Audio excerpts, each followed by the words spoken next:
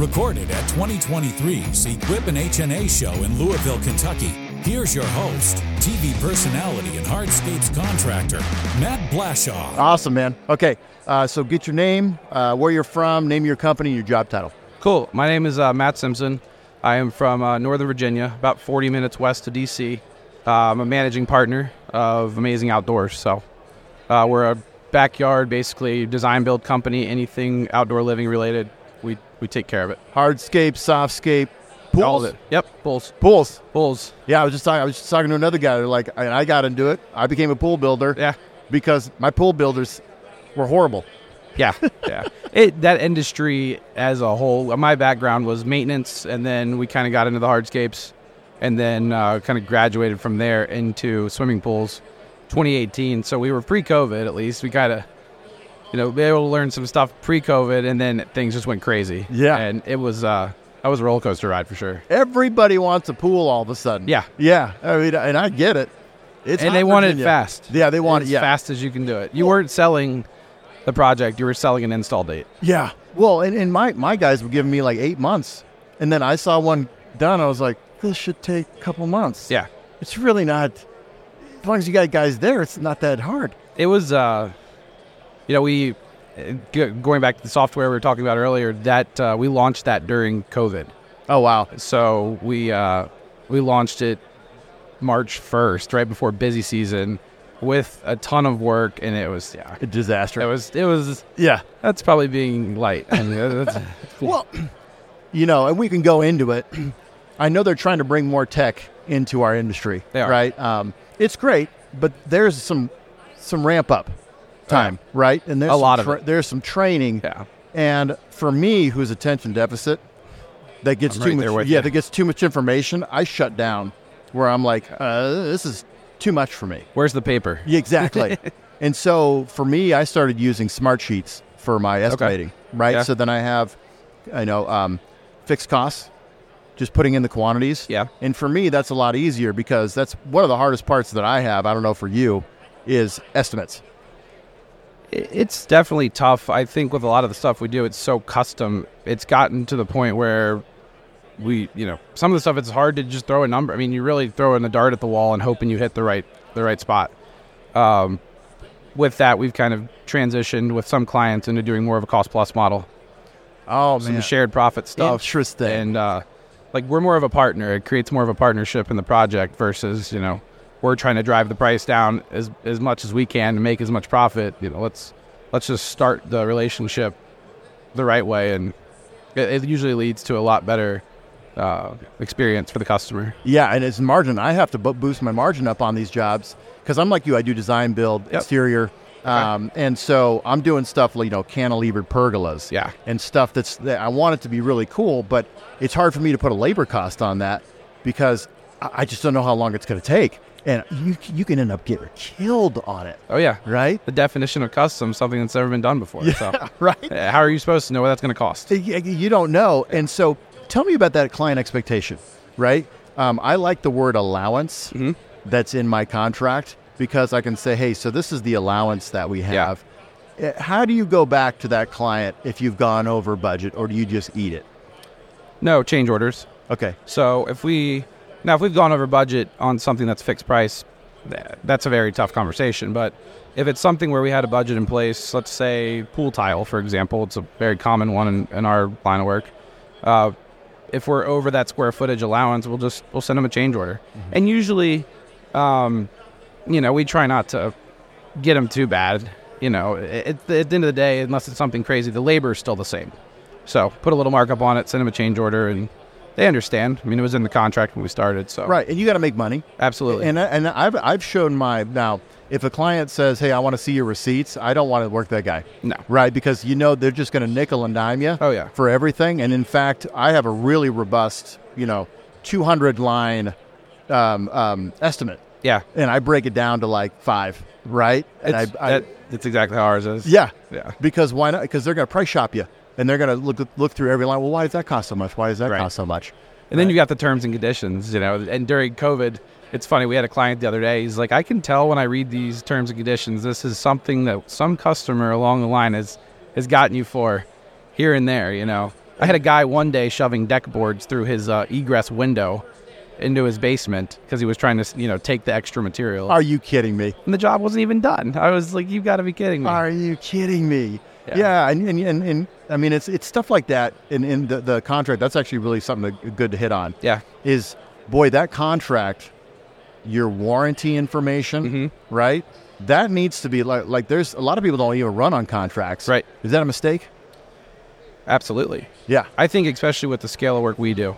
Now, if you're out there laying mulch, which we do that as well, but if you're out there just doing a simple mulch job for Miss Smith, it's probably not worth the time to draft up a 8-page contract over that mulch job. But I do believe with the line of, the stuff we do, it's an absolute necessity. Yeah. No. And I think it's something that you need to have a legal team draft. Absolutely. And as you learn and as you make mistakes, right? So those mistakes will go into your contract. Oh, yeah. Right? So and that's what I was getting at. We have a whole page on the back that you have to initial, and it's like, extra material belongs to us. Yeah. All this stuff. And, it's just stuff we've learned. You got to have it, man. Set the expectations. Yeah, definitely. All right, so what are the toughest challenges that you've been facing in your business? I would say there's a few. I would say that one of the big ones is client expectation. It's the industry, as we touched on a minute ago, with what we do with swimming pools and the whole outdoor living experience. During COVID, it became something that people wanted very quickly. So, and I think the Amazon's behind a lot of that, because if you want a case of water, you can go on Amazon, hit order now, and it's on your doorstep in 4 hours. So exactly, yeah, which is amazing. There's the whole society's kind of shifted towards now, and when you're doing a custom project, nothing about that's fast. I do think that's probably one of the biggest. On our side, we could definitely educate them probably a little bit more, but at the end of the day, they want it fast and they want it now. And they want it at the cheapest price. So those are probably some of the big things. Labor, as always. We've got a really great group of guys that we utilize the H-2B program. What is that? Visas. So basically, a lot of our guys are on temporary visas. They come up around March or April and go back November, December timeframe. So we don't have to carry them through the winter when work is normally slower. So that helps bridge the labor gap and the problem and cover the issues that we've got there. But with any custom project, you're going to use subcontractors, and those guys it's fierce. I mean, oh yeah, we've got some great subs, and a lot of the guys, they do great work, but they're glorified employees. Basically, they have their own tools, but they still need to be paid every Friday. Every Friday. No, they want to be paid when they're done. The last screw goes in, and they're like, "Where's my money?" Yeah. The paint's still drying, and they're at your office. It's like staring at you, tapping your feet, like, "Oh, so when am I getting done?" Yeah. And then they've kind of got you over the barrel because you need them on Monday. You got to pay them. Yeah. Or they're not going to come back to your job. That's right. Yeah, that's right. You want to be paid. But it's definitely. I think that's another big thing that we kind of struggle with. That we operate a well-run company, and then we deal with subcontractors that they're just hard to work with sometimes. Yeah. And I struggle because I was there at one point too, a small guy with just a truck. I needed my check on Friday or whatever. Yeah. The minute I finished the job, but I think that's one thing that's kind of painful when it comes to operations. Well, and that's one thing with client expectations. Now, I run 4 guys, right? I'm on the same visa program. Okay. Right? Those guys go back. I tell them to go back. They want to work all the way through the winter. I'm like, listen, just government's not going to like you. Exactly. Yeah. December, January, you got to go back. Right. But I tell my client, hey, listen, I have subs that I work with. Yeah. And I work with these guys specifically because they do a good job. That's right. We may be waiting for them. Yeah. For whatever it is. Like, I can't control them. My guys, they'll be in there working. Yep. We can give you a schedule for them, but it's very hard to nail a schedule for subs that are also working for 10 other contractors in the area. And so we just think transparency is key. And that's one thing we learned during COVID too. We were going so fast that some of our communication definitely struggled. We had more jobs going on than we should have. Yep. And big mistake. Yeah. Materials were hard to get, so things were being left open, and communication would have fixed a lot of those issues we ran into. But hey, we're on the other side of it now and learned a lot of lessons. So I tell my guys, I don't care if you make mistakes, just you better learn from them. Yeah. Because then it's worth it. Or and be honest with me about them too. Yeah. Exactly. There's nothing worse than finding out on your own. Oh man. Yeah. Like, that's the worst. Yeah. Material shortages too. And I know you work with Site One. I work with Site One. Yeah. Fantastic. All right. Great company. Great company. And I love what they do in terms of giving you the knowledge, right? Not only, they have everything that you could ever want in terms of like landscaping, hardscaping, softscape. Yep. But they're knowledgeable too. They are. Yeah.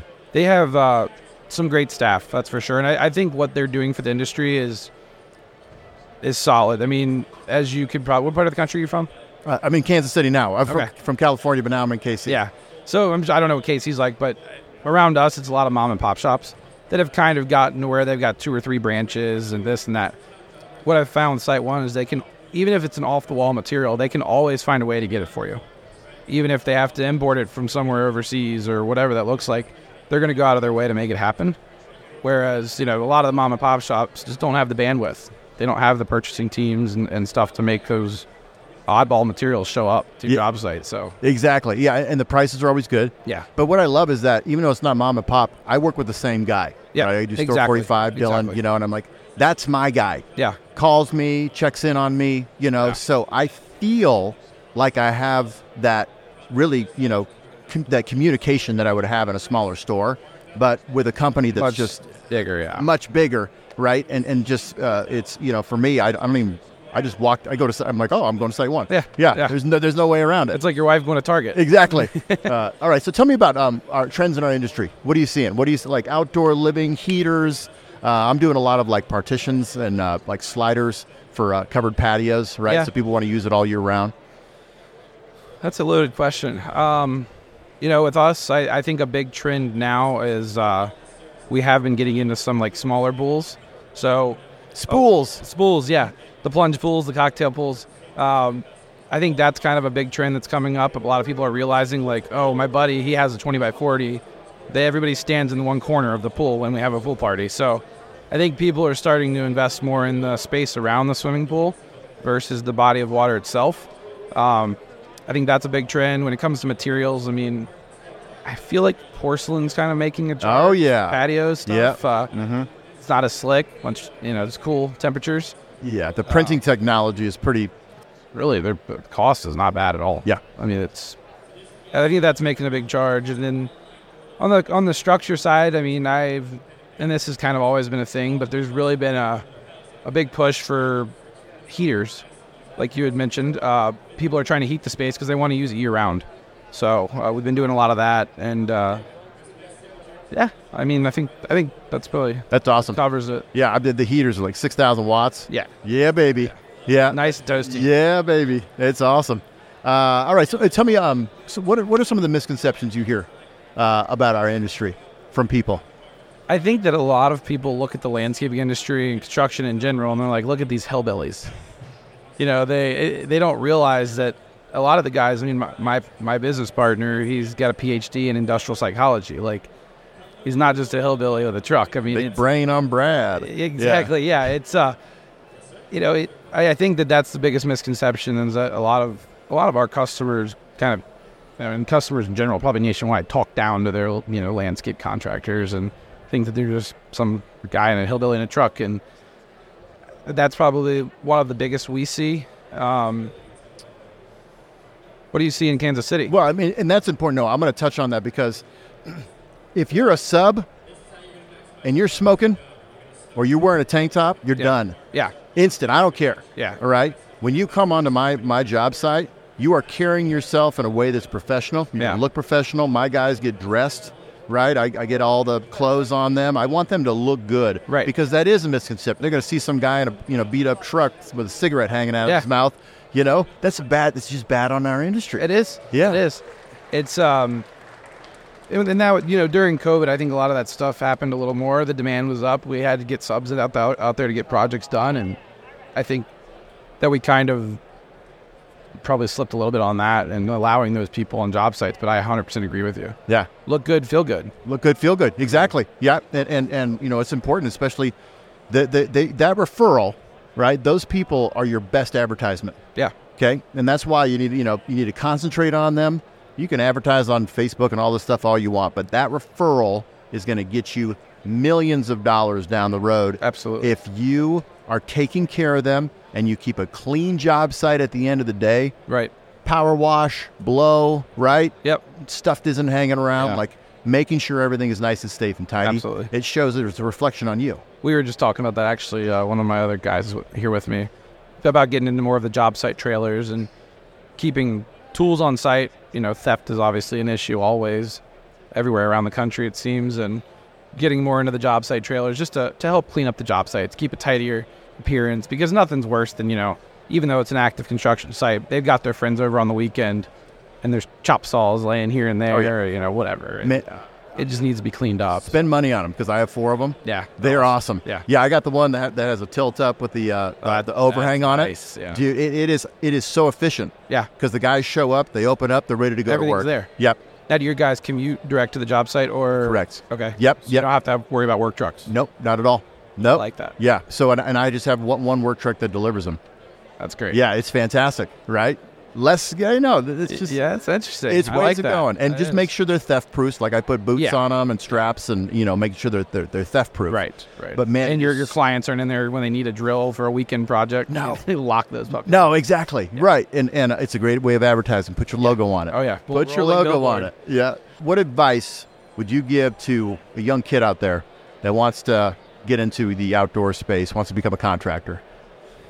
That was me. So, backing up, I guess 2 things would be relationships. So find the right people at the beginning, find the right dealers. I've known Brian, my rep, for a long time. So find the right guys that are going to stand behind you and help you through thick and thin, and they're going to be right there. And then my advice to my younger self would have been to go slower. It was a very fast growth trajectory that we kind of went through the past few years. Saw the lights and you ran to them. yeah. Yeah, you're like, Now I'm like, trying to just pump the brakes a little bit. So I think that would be the big thing. And, I don't necessarily think it's a bad idea to start off by working for someone else. Learn on their dime. I did everything right out of high school. I started this company and I kind of taught myself. So all of the expensive, lessons that I had to learn were on my dime and instead of someone else's. So I think that's a good way, work for someone local, figure out the ropes and tell them too what your long-term goals are. Like, look, I plan on starting my own shop one day, but I highly respect you guys and I want to kind of learn the ropes. And I think that would probably be the biggest piece of advice. And then just pick the right partners.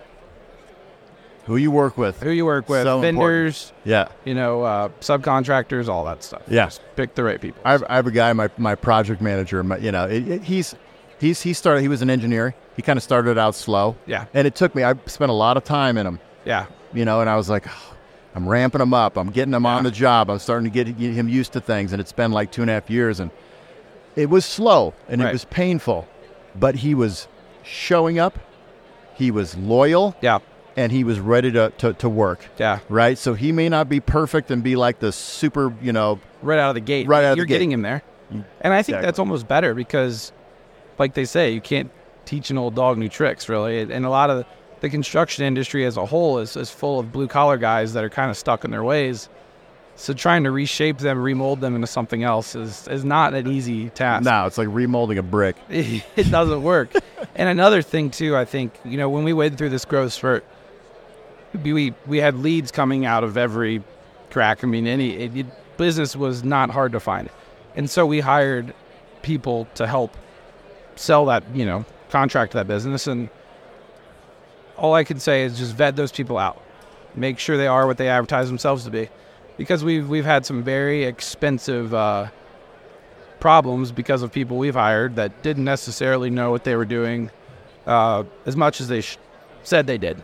So a little, don't always trust someone right away. Kind of dig a little deeper and check it out and see that they can really do what they advertise themselves to be capable of. And Man, you're better than me because I won't hire a salesman because I need to be that's there. what I did. Yeah, it's because it's like, and I know it's coming and I need it, but they are your first point of contact. That is your overall representation of your company because they know nothing else. Yeah. And if they mess that up, it's done. It's everything. We've been through a few of them. We had one long-term one, and I'm back to Bradley, who was walking around here somewhere, but he's done a great job. But he's an example of kind of training him from the ground up. Yeah. The guys that have come into the business that claim to have a lot of knowledge have actually been the worst ones for the company. So, been through it all. Great advice. Yeah. How long you been doing it? I started in 2013. Nice. I was going to go off to college. It wasn't really for me, and just took the family truck, started mowing grass, and then that evolved into patios, and then patios to pools, and full pool houses, all kinds of stuff. Yeah. So You make a good living. I can tell you love what you do. it's good. Yeah. It's good for the most part. Yeah, well, no, there's days. There's days I want to jump off my truck and just be like, why am I doing this right now? No, it's a good living, and Yeah. it's fun. It's cool to see at the end of the day, from design to delivery, those projects come to life, and see the design you put on paper was actually exactly what you delivered, and to watch it come to life is fun, and working with people, working with clients. So. Awesome. I'm going to ask you one more question. This is not even on the script. What's your biggest failure you've ever had? We're recording, so Yeah. I gotta sit to this one. Yeah. Biggest failure I've ever had. Don't be shy. Because we never can talk about our failures because it just makes us seem weak. But I would say, honestly, what I touched on was letting go of sales. That was probably the biggest one, because even though the sales were still made, they just were not made at the right dollar amount. The job wasn't designed correctly, whatever it was.